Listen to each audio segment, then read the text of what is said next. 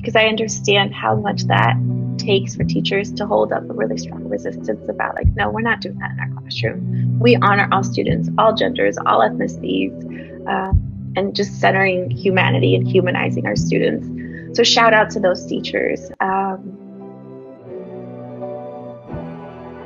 It's Taj. And welcome, ladies and gentlemen, boys and girls, guys, gals, and non-binary pals, to another episode of All the Above, the show that gives you an unstandardized take on education. I'm Jeffrey Garrett, one of your co-hosts, and I've been a middle and high school principal and a high school social studies teacher. And as always, I'm joined by... What up, family? It's Manuel Rustin, your favorite teacher's favorite teacher. I'm a high school history teacher here in the Los Angeles area. This is year 18 in the classroom for me, and this here, of course, is All the Above, your place for news and analysis of all matters pertaining to our world of education. Once again, shout out to everybody who is watching us on YouTube or listening on the go. We appreciate having you here, and I have it on pretty good authority, Jeff, that whoever is watching or listening to this episode is a true AOTA family member, because our previous two episodes had some, let's just say, slightly controversial type topics in the world of education. And if you're still here after that detracking conversation that we had with Dr. Eric Tashalis, and after that critical race theory conversation that we had with Dr. Yvette Butler, that means you're really rocking with us, because you know that our school system can and should be a more humanizing space for students of all backgrounds and all that. So shout out to those of y'all who are still rocking with us. Jeff, here we go. We are nearing the end of April, looking at May, wrapping up the school year. I hope you're doing great. What's going on with you these days? Yeah, man. Well, I just want to say I co-sign on what you just said, and want to welcome back the brave supporters of All the Above that we have, because not only were we talking controversial topics, not only were we talking about the dreaded boogeyman of CRT, we did so with Professor Yvette Butler, law professor, teaching the one class on critical race theory in the state of Mississippi. Okay. So If you didn't check out that episode, because it came out a couple days after our usual rhythm, it was spring break out here in LA. So, a little delay. So if you missed it, definitely go back and check that out. Really fascinating conversation that I think everybody who rocks with us here on All the Above would appreciate. So, Manuel, I am at the time of filming this fresh off of my not spring break, but two extra days I got on a long weekend, which was helpful, and it's a little bit of rejuvenation in my life, which I am grateful for. So yeah, doing all right, man. Word up. All right. Well, after those two controversial topics that we discussed, Jeff, and with all that's going on in the world, I feel like we could use some joy in our lives. I feel like we could use a voice in education this episode who really lifts the spirits of all of us out here doing the good work of trying to create a better education system for everybody, Jeff. So break it down for us. What do we have on today's agenda? Yeah, man. Well, we got a great one for everybody, as usual. And I'm thrilled with today's guest.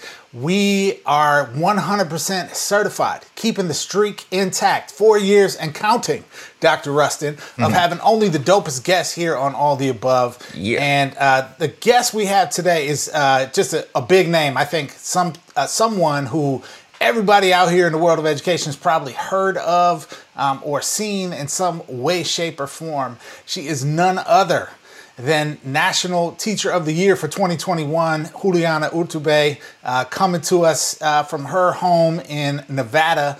And we're going to have a fascinating discussion about a range of things that relate to kind of what it means to be National Teacher of the Year, and her sort of philosophy around how she's approaching the work in her push for joyous and just schooling and education and experiences for educators in our nation's schools is really going to be the thrust of the conversation. So we're going to get into some fascinating things today, folks. Stick around. You definitely don't want to miss it. Yeah, can't wait. Can't wait. Miss Earth in the building. But up first, folks, we have our Do Now. We're going to take a look at some headlines in the world of education. Today, we'll be looking at a move by students to turn to their phones for some counseling. What could go wrong there? And of course, the latest edition of the woke mob striking again. So stay tuned. Do Now is up next.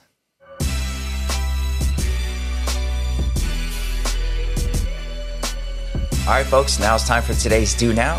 Jeff, how are we going to do the Do Now today? Well, Dr. Rustin, here in Los Angeles, of course, we are still relatively fresh, coming off of spring break recently. And nothing is more important in this final stretch of the school year, Manuel, as we gear up for everybody's favorite part of the season, testing. To figure out who's here. Got to hit that 95% participation threshold, man. Attendance. We got to take a roll call, see who's in the building. All right. Sounds good then. Sounds good. Let's see who's in the building today. Jeff, first name for roll call is Alexa. Alexa. Well, I know Alexa, roughly. I do not use Alexa in my household because I feel like Jeff Bezos already has enough information about me, and I don't need him listening to my most intimate conversations all around my house. Alexa, cool. It's cool technology, I guess, right? Yeah. I actually have more than one student this year who's named Alexa, and I think they're a bit annoyed at the growth of Amazon Alexa because, all the jokes and all that stuff. So, this story here, well, first of all, you did mention Amazon, I think, a few times on our most recent episode, or maybe it was the one before that. Oh, man. Yeah, so... What's going on with the programming in the brain? I don't know. That is... To be fair, we're of course not doing that. we're not sponsored by Amazon or by Alexa. And actually, this story here doesn't specifically deal with Amazon's Alexa, but I'm sure Amazon is connected to it somehow, some way. This is a story about artificial intelligence and chatbots, I should say, that more and more teenagers are using to get their mental health support. And it's kind of worrisome for an old guy like me. All right, so let's get into it. This story comes to us by way of Mark Keelerber for the 74million.org. And we featured, I think, several stories from the 74 over the course of this show. And Mark Keelerber's name's come up quite a few times. And I hope I'm not butchering it. But in any case, good reporting here about these artificial intelligence chatbots. And in his story, which we'll link below, of course, he shares the story of 15-year-old Jordine Lewis of North Carolina, who's a stressed out teen who's struggling to deal with the challenges and anxieties of pandemic life. Now, Jordine didn't feel comfortable going to a therapist, so she turned to Woebot. That's Woebot, like woe with a W. Woe as in like you're sad. Woebot, one of a growing number of chatbots that use artificial intelligence to engage in text conversations with users.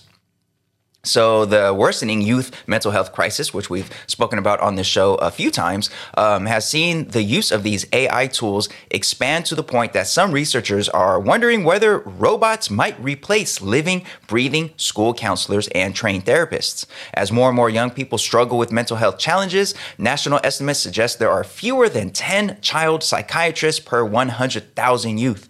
This is less than a quarter of the staffing level recommended by the American Academy of Child and Adolescent Psychiatry. So these so-called digital wellness tools, like mental health chatbots, have shown up with a promise to fill these gaps in America's overburdened and under-resourced mental health care system. In fact, school districts across the country have recommended the free Woebot app to help teens cope with the moment. Thousands of other mental health apps have also flooded the market, pledging to offer a solution. Critics, of course, are worried that these are a Band-Aid solution to real psychological suffering. Surfi Tekin, who is an associate philosophy professor at the University of Texas at San Antonio, has challenged the ethics of AI-powered chatbots and says that these apps miss critical pieces such as body language, tone, and other nonverbal communication that traditional therapists rely on. However, psychologist Allison Darcy, who happens to be the founder and president of Woebot Health, says that traditional mental health care has long failed to combat the stigma of seeking treatment, and her app aims to make help more accessible. That 15-year-old who was referenced in the story, Jordine, who is a stressed out advanced placement student in North Carolina, has used Woebot and said that it urged her to challenge her negative thoughts, and it offered calming breathing exercises. She said, quote, "It's a robot. It's objective. It can't judge me." Critics, of course, have offered reasons to be cautious, pointing to glitches, questionable data collection and privacy practices, and flaws in the existing research on their effectiveness. So, Jeff, here we have young people turning to their phones, getting mental health support from these artificial intelligence chatbots. What could go wrong? What are your thoughts on this? Oh, Manuel. Oh, where to begin? Okay, so first of all, disclaimers up front. I, too, am a crusty old man who likes to yell at kids to get off my lawn. I don't even have a lawn, but I still like to yell at kids to get off my lawn. And I will own my crusty old manness in this particular conversation. Period. End of sentence. Also, now what I think about this story is I'm like, first of all, this is a cockamamie, profit-driven scheme to like get people to give their most intimate thoughts and feelings to a company that is then going to turn around, as was noted in the article, and share that data with companies like Facebook, who will also share it with every other company on earth to try to sell you stuff or get you on medication or whatever else, right? So I think the potential for exploitation, in particular for young people, in this kind of a use of AI is extremely high. It is to the point, Manuel, that I would say it's like a virtual guarantee that what is going to be happening here is exploitation of people's most intimate thoughts, right? And vulnerabilities. So I am on guard immediately from this concept. And like, I think this stance should be, they have to prove the safety of this product in that regard in order for it to be considered safe for anyone to use. And we should not assume on any level benign intent from this organization at all. Okay. Now, some might say that's an alarmist take, or that's, it's overreacting or that sort of thing. I am not universally against the use of technology in various ways to support mental health and well-being. The growth of telehealth services, people accessing mental health services virtually, the growth of use of apps for different kinds of things that help you with like meditation or mindfulness or processing your thoughts or, unlearning certain habits and building new habits, like all that stuff. Cool. I'm down for it. I even use some of those apps, okay, in different ways in my life. So I get it. But stepping into this space that's trying to be like a quasi-therapist role, I think is frankly dangerous. And especially for young people who tend to have such a lower threshold of skepticism for digital products. This feels like potentially highly exploitative. It feels like potentially not helpful from the standpoint of what people are often seeking and needing is understanding, someone who's listening to them, a relationship. And even though that relationship with a clinical provider is a different relationship than, a friend or a family member, of course, but there's still the relational component of the work. And anybody who's been to therapy, I think, understands the importance of like your connection with and sense of relationship with your therapist being important to creating the context in which you can do the work. So, maybe there's some lane for this, Manuel, that is helpful and useful. That's just like, hey, you can talk to this bot 24 hours a day. You could talk to this bot while you're sitting alone in a bathroom stall somewhere and stressing out. You can talk to this bot without even having to talk. So you could be sitting on the subway or, on some kind of public space and, engage and share and not have to worry about confidentiality in that way. So like maybe there's good uses here, but I feel like we have to start the conversation with like, whoa, this is highly, highly suspect and likely to be exploitative. Prove that it's not, and then we can go somewhere with it. That's my take. And also, get off my lawn. Was that whoa on purpose? You said we have to start this conversation with like, whoa. This is Woebot, Jeff. I don't know if you did that on purpose, but that was... my whoa was a W-O-A-H, period. Not a W-O-E. Okay, got you. Yeah, man, this concerns me. I know I'm old. I know I don't use my phone in the same way that young people do, but I also know that tech firms are not to be trusted. Like, frankly, they're just not to be trusted. Now, the story itself, although it identifies Woebot in particular, this isn't really just about that one company. So I by no means want to make any assumptions about that company or that company's motivations individually or specifically. But I just know that for a service like this to be free, what do we learn from the tech world? Things that are free, well, they're not free just out of the kindness of the founders' hearts. Like, they have a plan for making money. And in this case, either it's the collecting data. Now, if you watch the actual intro little video online about this service, like, it introduces itself as this cute little robot. And in the video, it talks about building this emotional profile of the user based on their input and this and that. Like, that emotional profile, imagine how valuable that is if you have it for swaths of young people across the country. The founder might have no intention of ever using that data for anything, profit driven. But like, okay, let's say 5 years from now, they get bought by a bigger company that wants that data because they want to know what those young people, all the things that you could do with that data. It's just, I don't trust that part of it at all. And I am concerned about the fact that this is clearly a Band-Aid solution. I don't think anybody really disputes the fact that this is here because we don't have enough trained therapists and psychiatrists out there for young people. I would love to see greater investment in building up those resources so that young people could talk to somebody in person and get the support they need and not have to turn to an algorithm.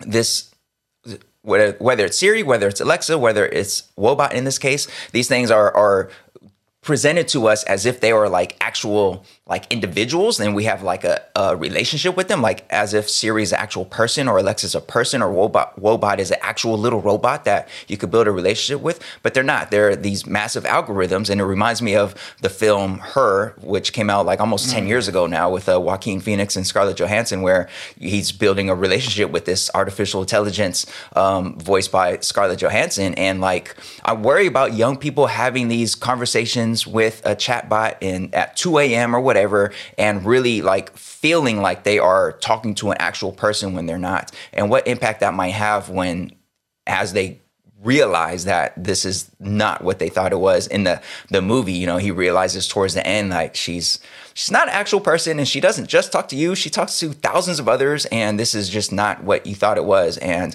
I just would like to see solutions that bring kids off their phones. But again, I'm old. I don't use my phone the same way young people do. I get it. There's a stigma going and asking for help. And if a chatbot could help introduce like calming exercises, breathing exercises to young people, that sounds great. It's just what comes next. That's the part I'm worried about. Just like those electronic hall passes that we talked about last episode. Yeah, I get it. On the face of it, seems convenient, seems nice, but I'm worried about what comes next, because these tech companies time and time again have proven to us that they are profit driven, and that comes first, no matter what little marketing they use to present their service as being for the benefit of communities. Like, they are profit driven. What's going to come down the line when they get bought out by somebody else? It's just, I don't like it, man. I don't like it. I don't trust it. I'm 100% here with you on that, man. And I would say, I would even go further than what you said, Manuel, which is we don't have to wait until they get bought by, whoever, right? Whatever billionaire out there or corporation out there buys them. Right now, what they're doing is gathering data and selling the data. That's the profit model in the short run. Right. The long run profit model is start charging, right? So there's going to be a monthly subscription fee or whatever, right? Or you pay 99 cents each time you use the service, or however it's structured, right? And then they're still going to sell your data, and they're just going to get better at it over time. Oh, yeah. So, guaranteed, that is the business model here. And as much as to us, It is, we're here to provide mental health support services and fill the gap, because we don't have enough providers, and, reduce stigma and break down barriers and all these things that could partially be true. But they're not a business that is going to go to investors and say, hey, here's what we do. We break down barriers, blah, blah. They're going to be like, what we do is get people's most intimate thoughts and figure out how to more effectively sell them stuff that they never wanted in the first place, right? And how to figure out how to get more profit out of people than we otherwise could without this more deep information we now have about them, since they've been getting therapy from a bot. So I'm not here for it either, man. I put me last in line to sign up for this service. Man, when the robots take over, they're going to know so much about us, man. They're going to know so much about us and how to hurt us. Yeah. Yep. All right, Jeff. That was a bummer. Let's have something uplifting for our second story. Something that gives us hope for the future. What we got? Who's next on the roll call? Well, depending upon how you look at this, Manuel, you could see this story as incredibly hopeful and liberatory and uplifting. Yeah, or as like That's what I'm talking fascist about. and crazy.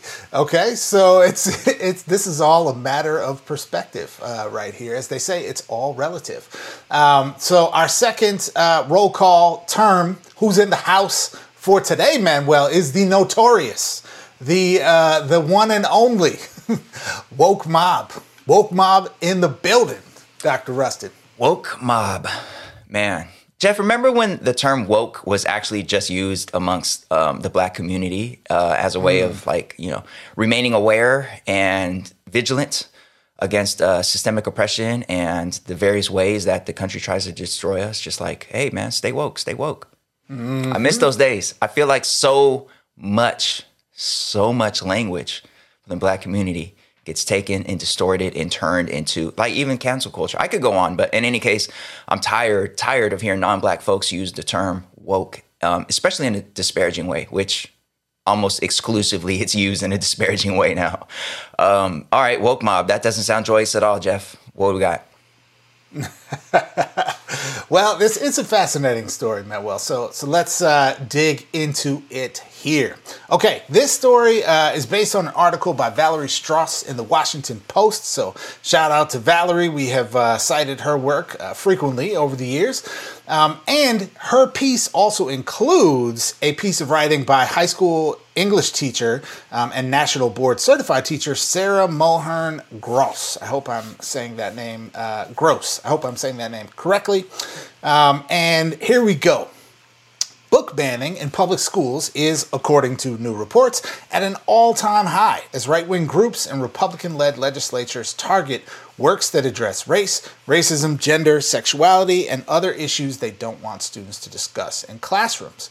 They have also raised the level of rhetoric to include accusations that those who promote books they are challenging are sexually, quote, grooming young children.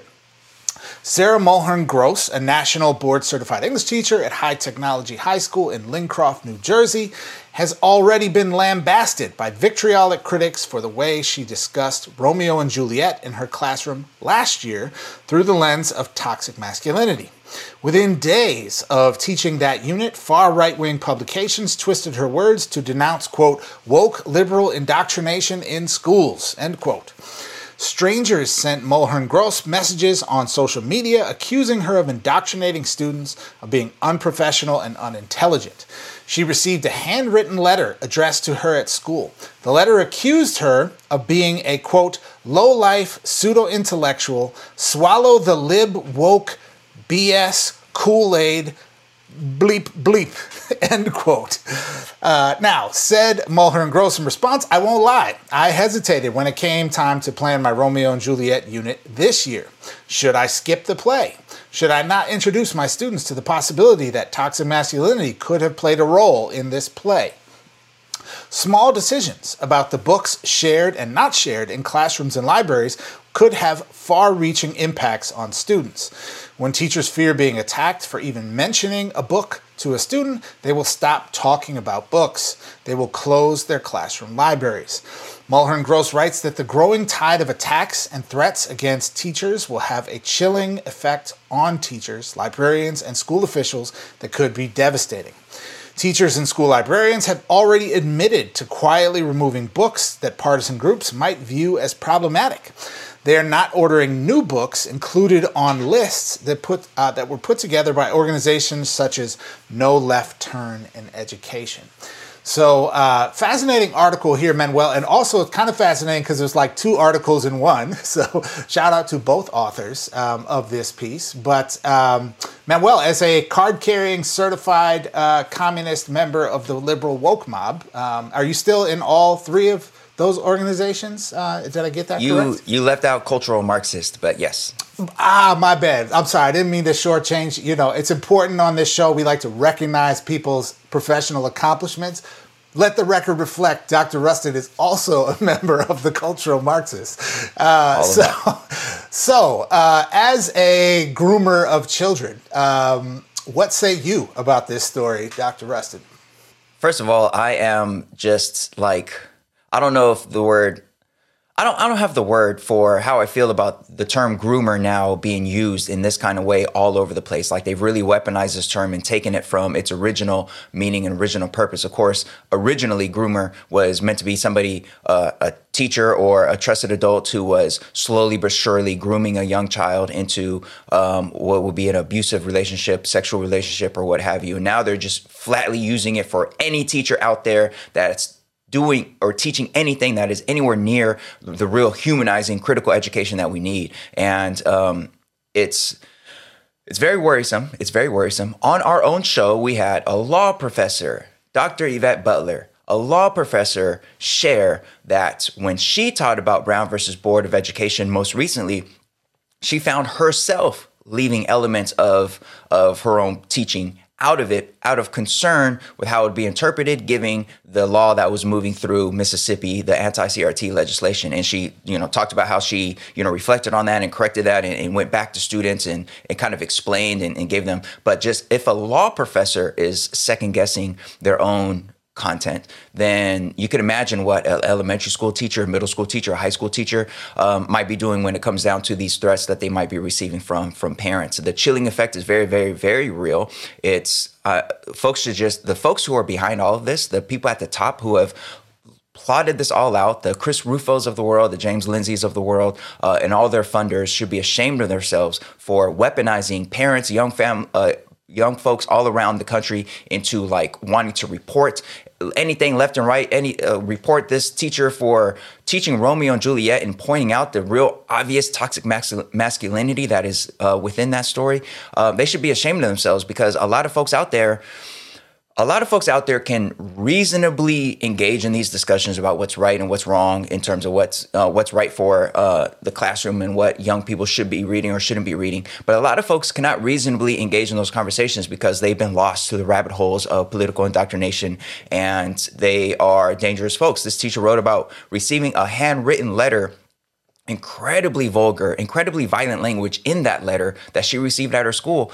That's only a hop skipping away from that parent, that person, whoever wrote that, who's probably not even a public school parent, from them showing up to the school to confront this teacher face to face. I'm reminded of a story I saw originally 2 years ago, and then it was up in the news again locally here about this man who was a train conductor. And I don't know if you heard about this, Jeff, down in Long Beach. He tried to run his train off the tracks in order to sink a boat that was in the harbor, the boat being the USS, I think, Mercy. And it was a Navy hospital ship sent to the Los Angeles area to help with as the pandemic was beginning, to help with the shortage of hospital beds. This man is a train conductor, and he tried to run his train off the track to hit the boat.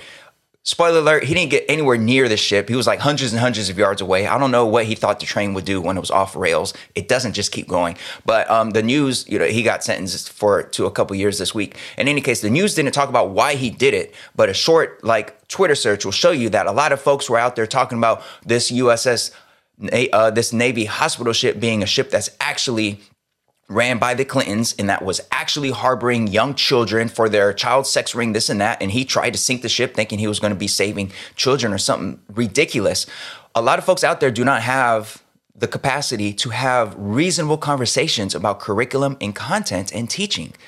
And if that person was trying to run a ship trying to sink a ship with the train, imagine the type of folks who are listening to these Chris Rufos and all these other folks talking about groomers in the classroom. Imagine what some of them might do when they catch wind on Facebook of some teacher who dared point out toxic masculinity in Romeo and Juliet. It's really scary stuff. So I'm not going to be here to tell teachers like, hey, you got to just push on, push through it, teach what you got to teach, because, man, who am I to say that, man? It's crazy people out there, and folks are really, really, really, really on edge. I will end by saying, the teacher wrote that it feels like these voices are everywhere. It feels like these folks are everywhere. Like so many folks say this. I just want to remind everybody that the voices who are out there trying to attack our schools and trying to attack our curriculum, trying to attack our content, those voices do not represent the majority. They certainly don't represent the families that I teach, the families in the community where I teach. They certainly do not. The majority of parents, the majority of public school students want this content. They want to learn more about America's history. They want to learn more about how systems from racial oppression to gender dynamics and all those color our experiences here in the United States. They want to learn these things, and they need to learn these things, and they want to see themselves in the curriculum. These voices are very loud, but they are not the majority. They simply are not. Yeah. I'm so glad you said that, Manuel. And I think it's a really important point to remember. And also, we have to remember that it is like the advent now of this term grooming, especially, first of all, it's like deeply offensive that they are using that term in this way, because that is a term that actually speaks to a real type of predatory behavior that actual sexual offenders, right? Child molesters, rapists, sexual assaulters, whatever the right collection of terms is, that actually describes a real pattern of behavior that people use that's abusive and exploitative. The great irony of the right wing's use and attempted weaponization of this term is that they are all projection, right? Like, literally, this group, this set of folks, semi-aligned or organized with the Republican Party, has a whole bunch of groomers and child molesters and sexual assaulters literally in their ranks, okay? We can start at the top with the former president who had dozens and dozens of sexual assault allegations, to sitting members of Congress who have been involved in sexual abuse scandals or are currently facing indictments for child trafficking. Okay, so like we have to remember that this set of folks, it starts their arguments from a place of projection, right? So if they're accusing you of doing something, it's a very clear indication that actually it's a significant shame that they have, that they are currently doing in shocking numbers. So let's just state that for the record.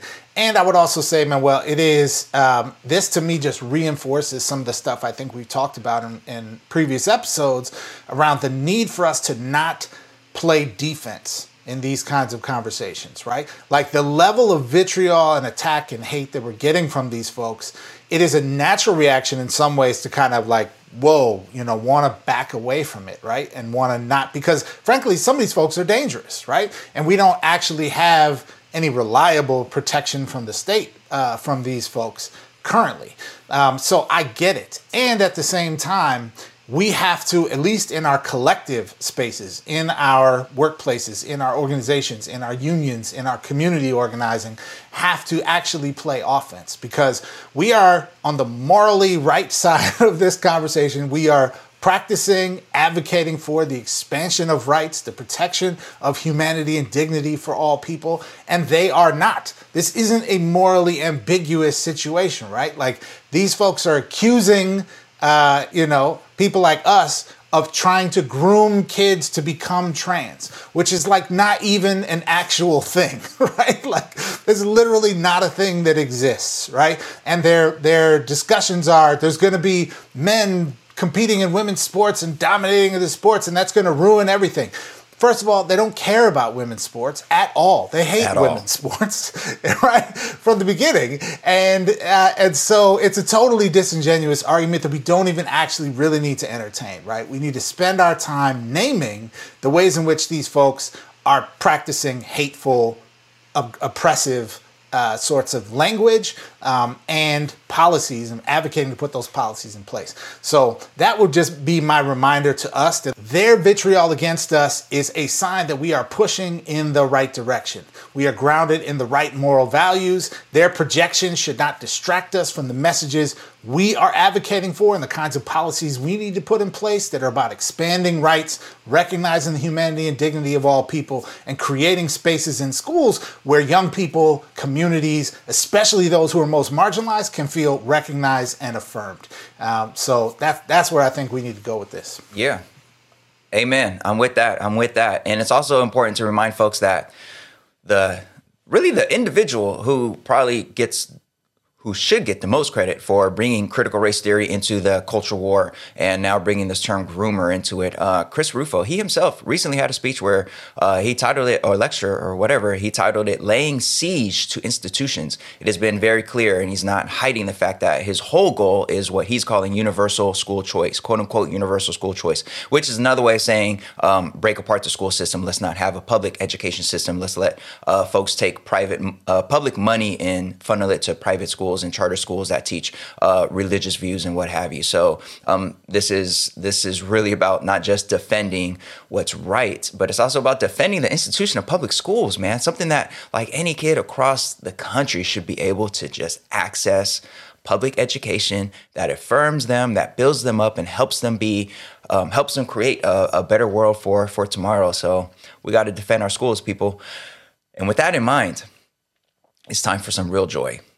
It's time for the National Teacher of the Year, last year's National Teacher of the Year, who's going to come and speak to us about not just her experience as Teacher of the Year, but also just remind us of the power and real sacred duty of being a teacher, especially in this time when there are so many attacks on teachers. All right, so that's in our seminar coming up next. Stay tuned.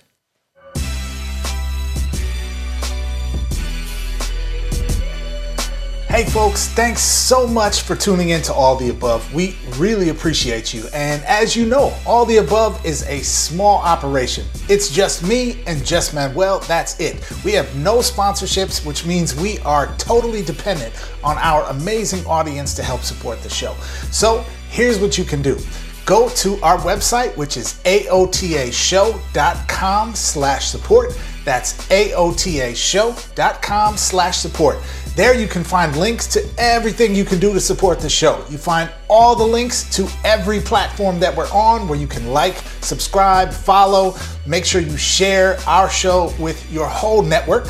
Also, you can donate there. We are on Venmo. We're on Cash App, and most importantly, you can find the link to our Anchor page where you can become a monthly patron. Even a small donation once a month will make a huge difference in helping us continue to produce the show. Lastly, you can find there the link to get your flyest, best, latest, All the Above show merch. Okay, all you got to do is go to aotashow.com/support. Thanks. Enjoy the rest of the show.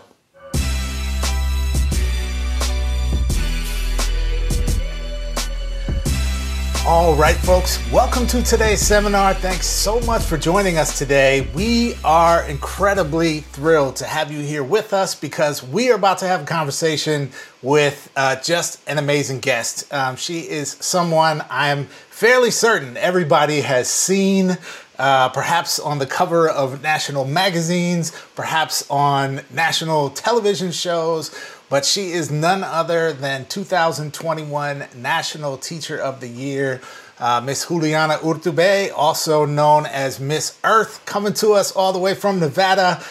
Welcome, Juliana, to All the Above. It's good to be here. Thank you so much for having me.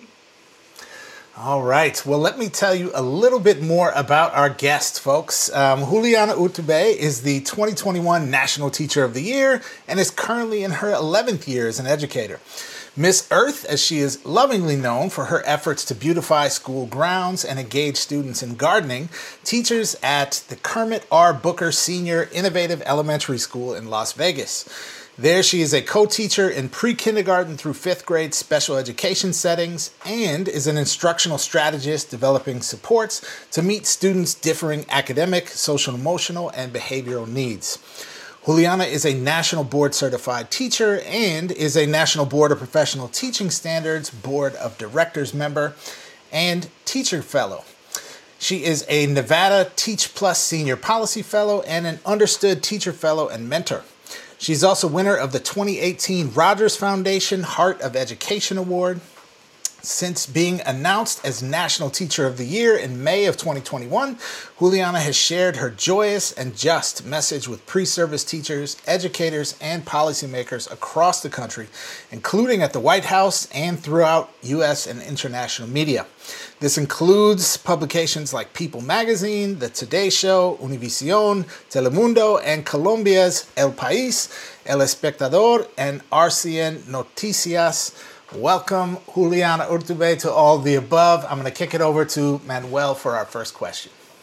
Yeah, Teacher of the Year, dopeness in the building. Thank you, Juliana, so much for taking time out to be here with us on All the Above, especially considering how busy your schedule must be. Now, as the 2021 National Teacher of the Year, you really distinguished yourself in a lot of ways. You were the first teacher from Nevada to get that distinction and the first bilingual teacher to get that distinction. I think only the third special education teacher to earn that distinction and the first Latina since at least 2005. And on top of all that, this all came during one of the most challenging school years, really in the history of schooling in the United States. So first of all, major props to you.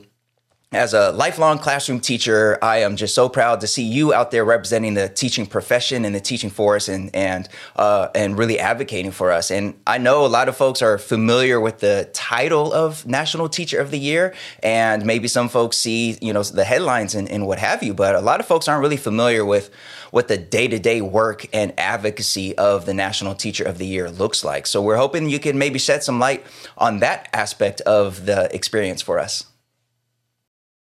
Absolutely. Yeah. So I'm a part of a cohort. Every year, every state selects a state teacher of the year.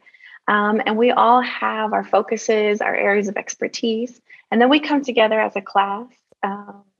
And this is where like the most powerful learning happens. I believe teachers learn the most from other teachers. And they become like my family in the last year. And then from this pool of teachers, we all submit an application to be National Teacher of the Year. And that application really reflects our students' stories, our vision for education, our hopes for education, how we have learning transcend the classroom. And that application is looked at, and then 4 finalists are selected. The 4 finalists for this year they were all so beautiful. We're all so different in our focuses and our way of doing our work, but the goal is always the same, making sure all of our students thrive. And then we go through a really intense interview process, and there's a committee, and that committee selects the teacher of the year. And it's not that it's like the best teacher, but it's the teacher who maybe in that moment in time is ready to represent and uplift the profession. And so my proposal was a Joyce and Just Education. I wanted to be inclusive of all teachers because I'm a bilingual teacher, I'm a special education teacher. I believe that I do community organizing through my teaching. And so we co-constructed this garden. And so really we brought in the families and we opened up the space and we just redesigned the space so that everybody felt welcomed and everybody's linguistic gifts and cultural knowledge and race and ethnicity and age and ability level, all of those things were taken into account and everybody had value to add to building this beautiful garden. And so you're right. It absolutely has been tough. And, I think a lot of teachers like me naively thought, okay, this year is going to be so much easier. We got through last year. This year, we got this. And then this year showed its particular challenges. And so I'm going to just take it a little bit further because I believe that it's really hard for teachers right now to know their impact. A lot of us are hurting, our hearts are hurting. We're not able to meet all of our students' needs. And when we think about why teachers leave, it's because we don't get the chance to teach, right? Because we're diverted in all these other ways and we're just not meeting our students' needs. And at the end of the day, that is the heaviest burden for teachers. And so I'm rising to the challenge. It's hard, but of advocating for our profession, because teachers deserve a balanced environment to teach in, a healthy environment to teach in. Teachers deserve the right to be able to work in a place that gives them the opportunity to balance their personal lives and, make time for self-care and mental health and all these things that we really need. Teachers deserve to be able to use their expertise, to be trusted and not constantly micromanaged. And we deserve to have equitable pay for our work. And with equitable pay, I don't just mean the salary we take home. I mean great medical care, maternity and paternity leave, family care, all these things that are really important that really detract us from being able to do what we love the most and what we're really good at, which is teaching children. Wow. I appreciate that so much, Juliana. And I have to say, your framing of kind of the thrust of your work and your kind of philosophy and approach is joyous and just, I think is one of the kind of cleanest capturings of the stuff that really matters in our profession. I think that motivates so many people to come into the profession and to stay with with an orientation towards service to students and the community. And so I just wanted to share how much that resonates and I think I'm sure inspires many folks around the country who are hearing that message from you. And as National Teacher of the Year, you certainly have a platform, perhaps a platform larger than just about any educator in the country to speak to matters of policy and importance in the field of education. And that is a beautiful and wonderful thing. And I think many people would say we still exist in a larger system where there aren't yet enough opportunities for actual practitioners, actual K-12 teachers or folks who are steeped in the work at school sites of teaching and learning and operating and running schools to have voice in spaces where big decisions are getting made about the major challenges and policy issues impacting our profession today. I'm wondering if you could share, in particular from your lens, having, gone from sort of quote unquote regular teacher to National Teacher of the Year, could share your thoughts on what should be the role and the place of teacher voice in those kinds of decision-making spaces, and what advice might you give to folks who are, working on the ground or advocating for teacher voice in those spaces? I just don't think that we can make any decisions related to education, especially K-12 education or pre-K-12 education, without having direct teacher approval. Like, we need to be able to put our stamp on approval on policy, right? We need to be able to communicate sometimes what we see as very obvious unintended consequences of policy, because sometimes we can save ourselves a lot of resources, a lot of heartache by just listening to teachers first. We are like the ultimate people who can just multitask. We can do schedules that, should win the Nobel Peace Prize in physics for bending time and space. As a special education teacher, I know every couple of weeks I had to redo my schedule, and I don't know how we made it work, but we did. And we know that schedules lead to an incredible amount of change in terms of equity for students if we build schedules first based on special education needs, right? And so that was advocacy. But really what I think is really important is for teachers to trust themselves, for us to know you don't need to be an expert in policy to inform policy. You are already an expert from your classroom. Like what we do day in, day out, how we already know that one kid is going to come in and do that one thing every single day, that expertise is really valuable. And what I hear very often is teachers minimizing their expertise and their leadership. Oh, I'm just a teacher. No, you are a teacher, right? I was having a conversation with a teacher friend not that long ago, and we were talking about the frustrations of how slow sometimes change is, federal, state change, even district change. And we were making the realization or having the realization that teachers are the most powerful people within the system, right? Even for top leaders and administrators, change takes a really long time to like exercise. But in my classroom, I can say, hey, that strategy I did yesterday didn't work. I'm going to replace it with this one that this student suggested. And that same day have that impact, that growth. I think teachers are the most powerful people within the system, but sometimes because we're isolated or we're overwhelmed and overworked, we forget that. So you don't need to be prepared to talk to a policymaker. Somebody at CCSSO told me policymakers' job isn't, your job when you talk to policymakers isn't that you have to know exactly how that happens. It's their job to listen to you and make it happen. So if you say, I need a smaller caseload for special education services, otherwise I can't satisfy the law abiding minutes, then it's a policymaker's job to make that happen for us. And so it's also about partnership, right? It's about building bridges and relationships. Policymakers shouldn't just be reaching out to us a one-time deal. We should have ongoing relationships. Every single policymaker and administrator really should have a school that is friendly to them, that they can pop in and out of frequently and really get the pulse on what's going on. I know that that's what I've had to do this year as National Teacher of the Year because the position does take me out of the classroom for the year. But I frequently visit my school and just check in on my teacher friends, ask them what's going well, what's not, remind them of their impact, of what is happening in the classroom and how beautiful that power is.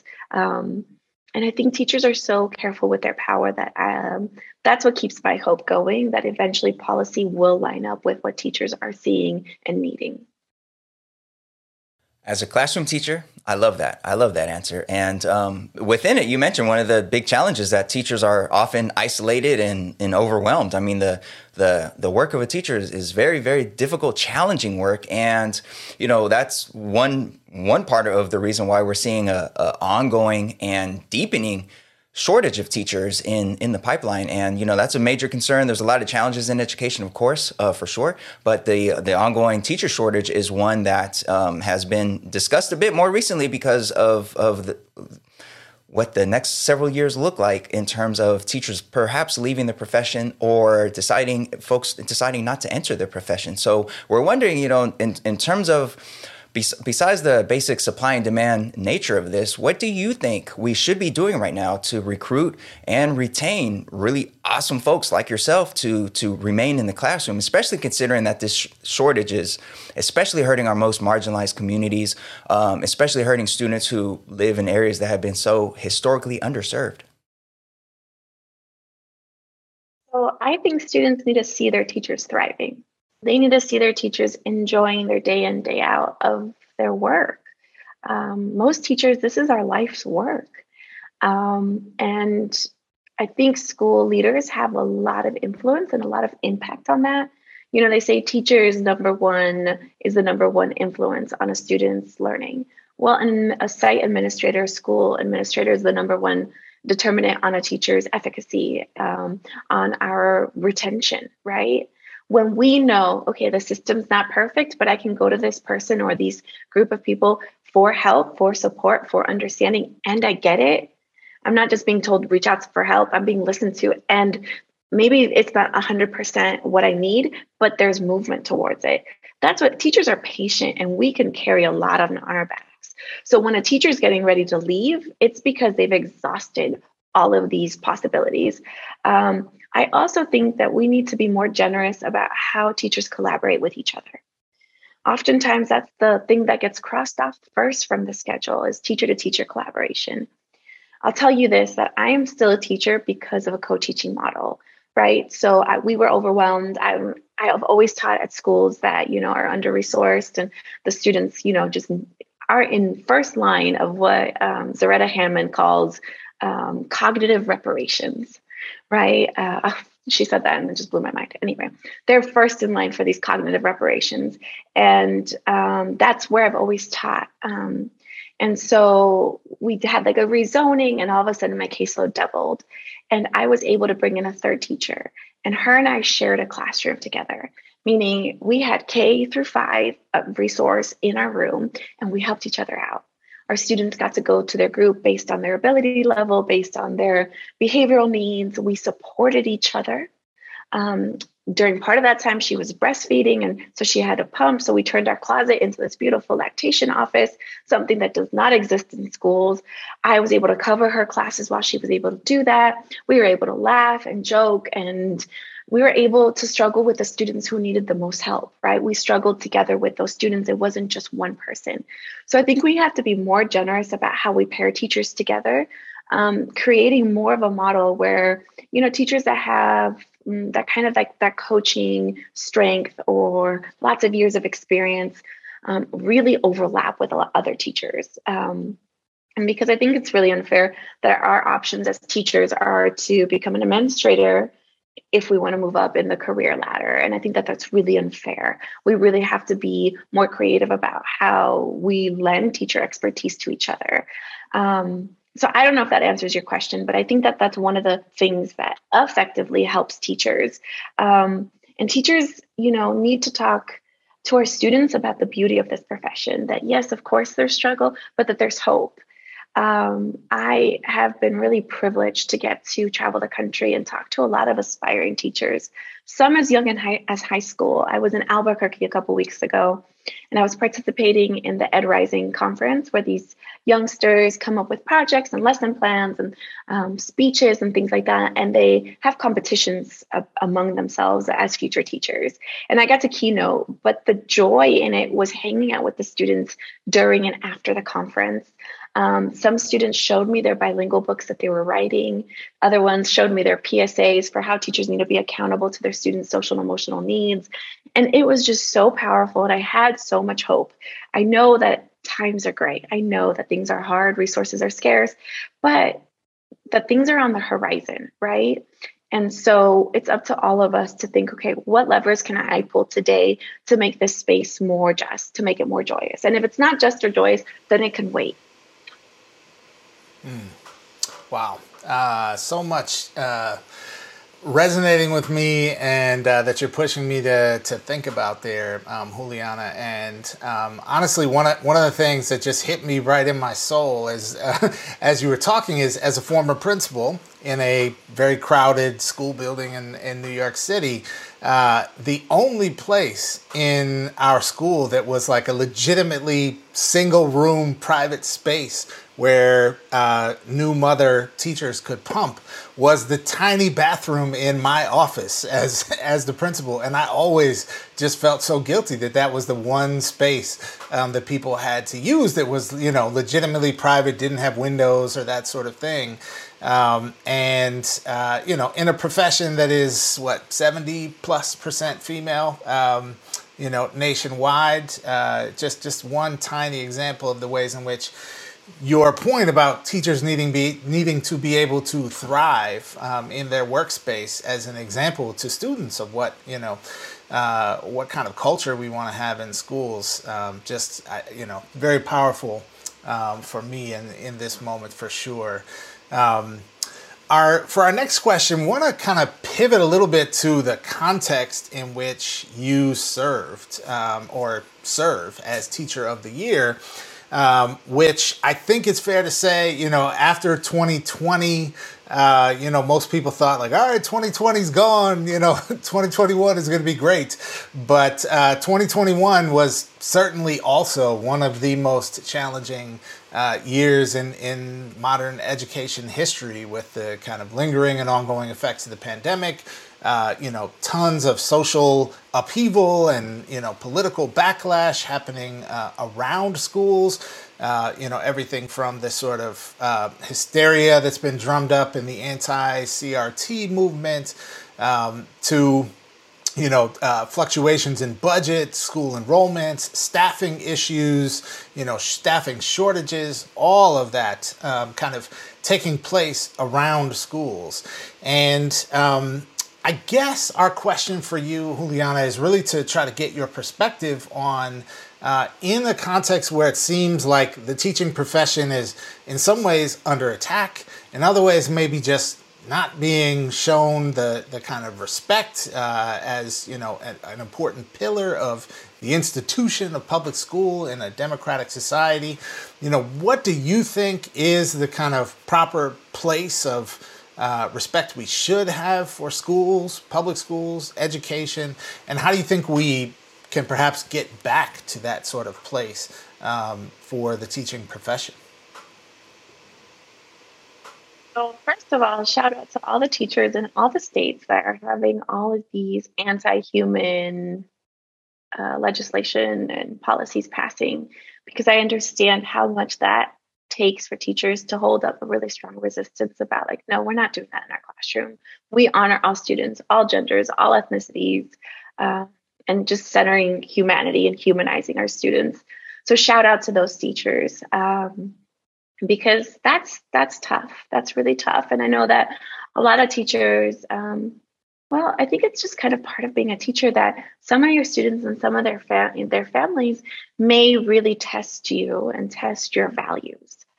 I wonder what our values are as professionals and as educators, right? So I don't mean to devalue these anti-CRT and book banning and all these what I perceive are really outlier thoughts on education. I think what we have is folks really caring about education and also seeing how powerful education is, right? So now it's a power grab. And, I think about Leonard Peltier and how he talks about how power is an illusion.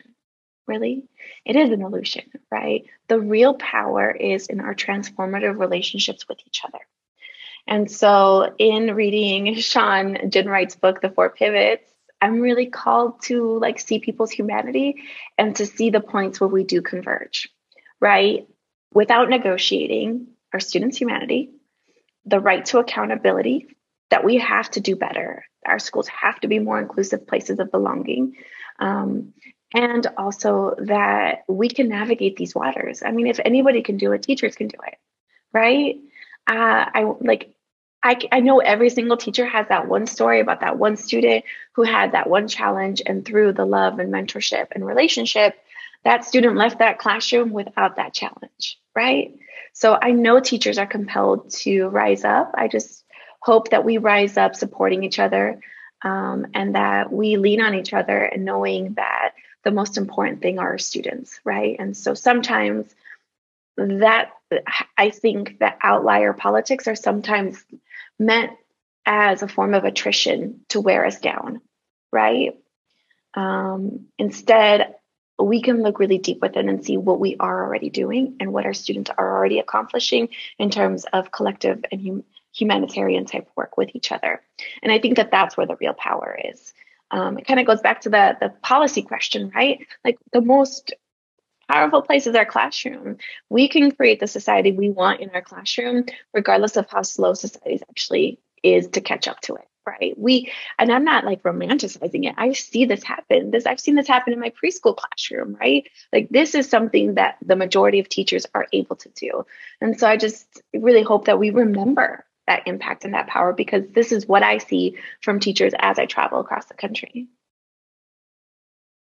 Yeah, well said, well said. And I know we might have some folks listening or watching this video who would love to hear more about your classroom. And I just want to take a quick moment to shout out Two Dope Teachers and, the homies Gerardo Munoz and Kevin Adams. Folks, if you're listening or watching, go back to their episode about a year ago. I think it was episode 90, before Juliana was named National Teacher of the Year. She shared a lot about her work in the classroom and the garden that she mentioned earlier. So definitely check that out. Shout out to the homies over there. And before we let you go, we do want to ask a little bit about your experience this year. Obviously, it was a very eventful year, and out of 3.7 million teachers across the country, you were the one that was National Teacher of the Year for 2021. And you met a lot of people and were part of a whole lot of different events and activities. So we just wanted to take a moment to ask you what you thought was maybe the coolest memory or moment or experience that you've had during this whole time. And feel free to mention if it was the wearing the spacesuit and addressing the good folks of Educolor during the summer at the Educolor Summit, shout out to Educolor as well, by all means. But yeah, what was the coolest part about this experience looking back on it? I think we called it like the intergalactic teacher convergence or something. And y'all came up with a dope name like on the spot. We I forget were what that was. goofballs. We pretended we were flying through space. That was cool. Gerardo was there too. Shout out to Gerardo and the work that he does. And just in general for folks for like holding space to be really realistic about the teaching profession. My coolest experience, every time I travel somewhere else, it gets not replaced, but it gets kind of like mind mapped to another one, right? I think there's been some really high profile things that I never expected, like Dr. Biden flying in to surprise me during my announcement. A lot of things shifted this year, and my class and I, we told each other, we're not going to have expectations about in-person things. We're just going to go with it because we can't control it. So normally the announcement happens, in studio in New York, and instead they transformed my school library into literally the network. And later I found out that my principal and our head custodian had gone into the building for several nights at 3:30 in the morning to make it possible. Wow. The whole school district, my whole school staff had made it a top secret that Dr. Biden was going to be there. I had no idea. The love people poured into this, and then topped off with her surprising me and really elevating my announcement to a level that was just really outside of my expectations. I still wake up every day. I have about, 4 months left. I wake up every day and I'm like, oh, I'm the National Teacher of the Year. Oh, wow. Some days I'm overwhelmed with the responsibility. Some days I'm just so proud because I didn't realize how many communities I represent that really feel unseen, that this has just been a little grain of salt of feeling seen, feeling validated. So I don't know. I don't think I have a good answer because this whole year has just been, one, a blur, but two, also really reminding me of the gratitude I have for this profession and the transformative power of education. And there have been so many people that have made it possible.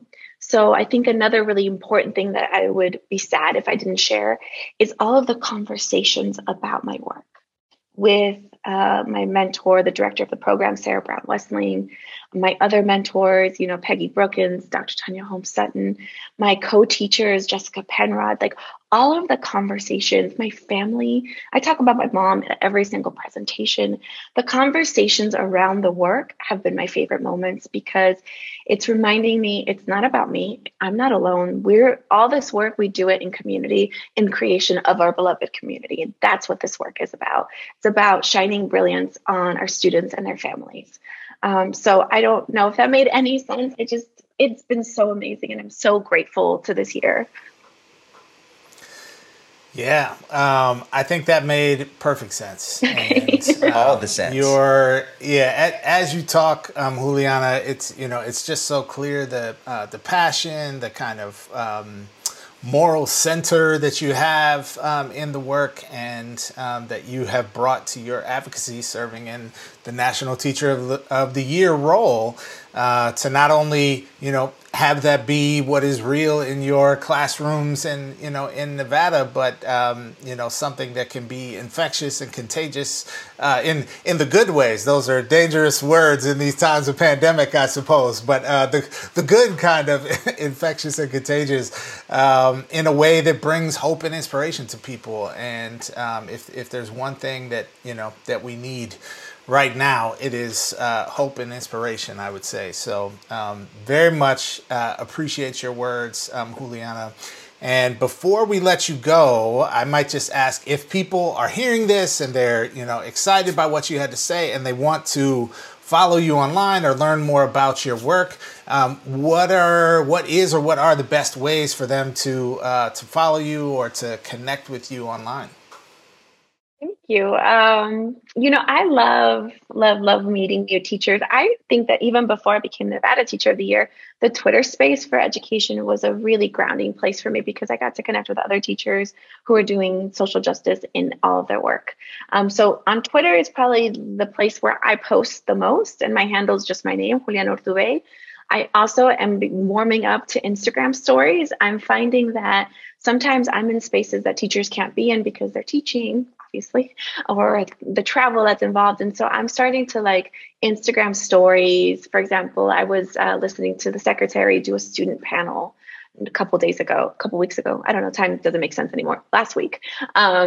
And I got to do a bunch of Instagram stories to capture the students' brilliance, So you can find me there too, Juliana Urtubey, same. Facebook, I have a Facebook, and it's my goal to do better on it. So don't look for me there. Sounds about right. Folks, our guest today has been National Teacher of the Year for 2021, Juliana Urtubey from Las Vegas, Nevada. Thank you so much, Juliana, for joining us on All the Above. So grateful that you were here with us today. Muchísimas gracias a ustedes dos. It's been a pleasure, and I'm so excited that teachers have this resource just to keep themselves pumped up. So thank you for all you do. All right, folks. Hope you enjoyed today's conversation. That is it for our seminar today, but stay tuned. Next up is our Class Dismissed.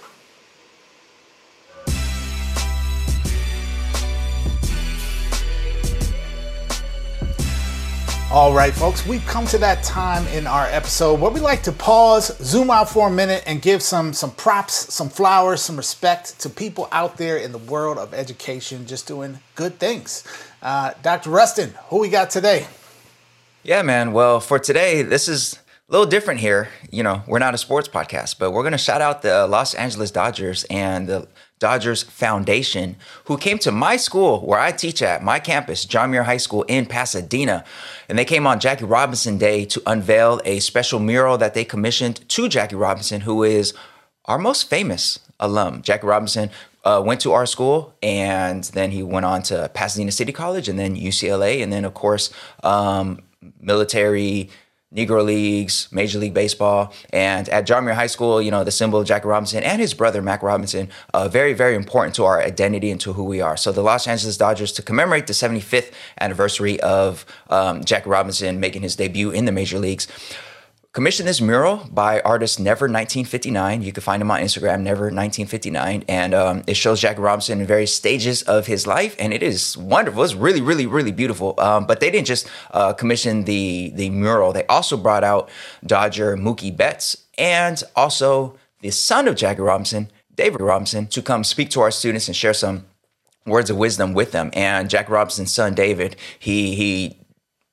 talk to students about really the legacy of Jackie Robinson's mother and the legacy of coming up from slavery and moving all the way to California and starting this journey for Jackie Robinson and his brother Mac and all that came after that. And Mookie Betts talked about the legacy that Jackie Robinson left for him and how he himself, as a black baseball player, sees himself as being responsible for creating a legacy for the youngins out there. So it was a really dope event. Lots of cameras and all that good stuff. Lots of Dodger gear everywhere. I'm not a baseball person, and I grew up an Oakland A's fan, if anything, although I didn't really watch the Oakland A's or nothing like that. So the Dodgers part of it was a little different for me, but what I'm saying, they really showed a lot of love to our campus, and everybody affiliated with the organization, with the event, was just really, really wonderful around our students, and it was a really dope day. So shout out to the Dodgers and everybody who was involved in commemorating the 75th anniversary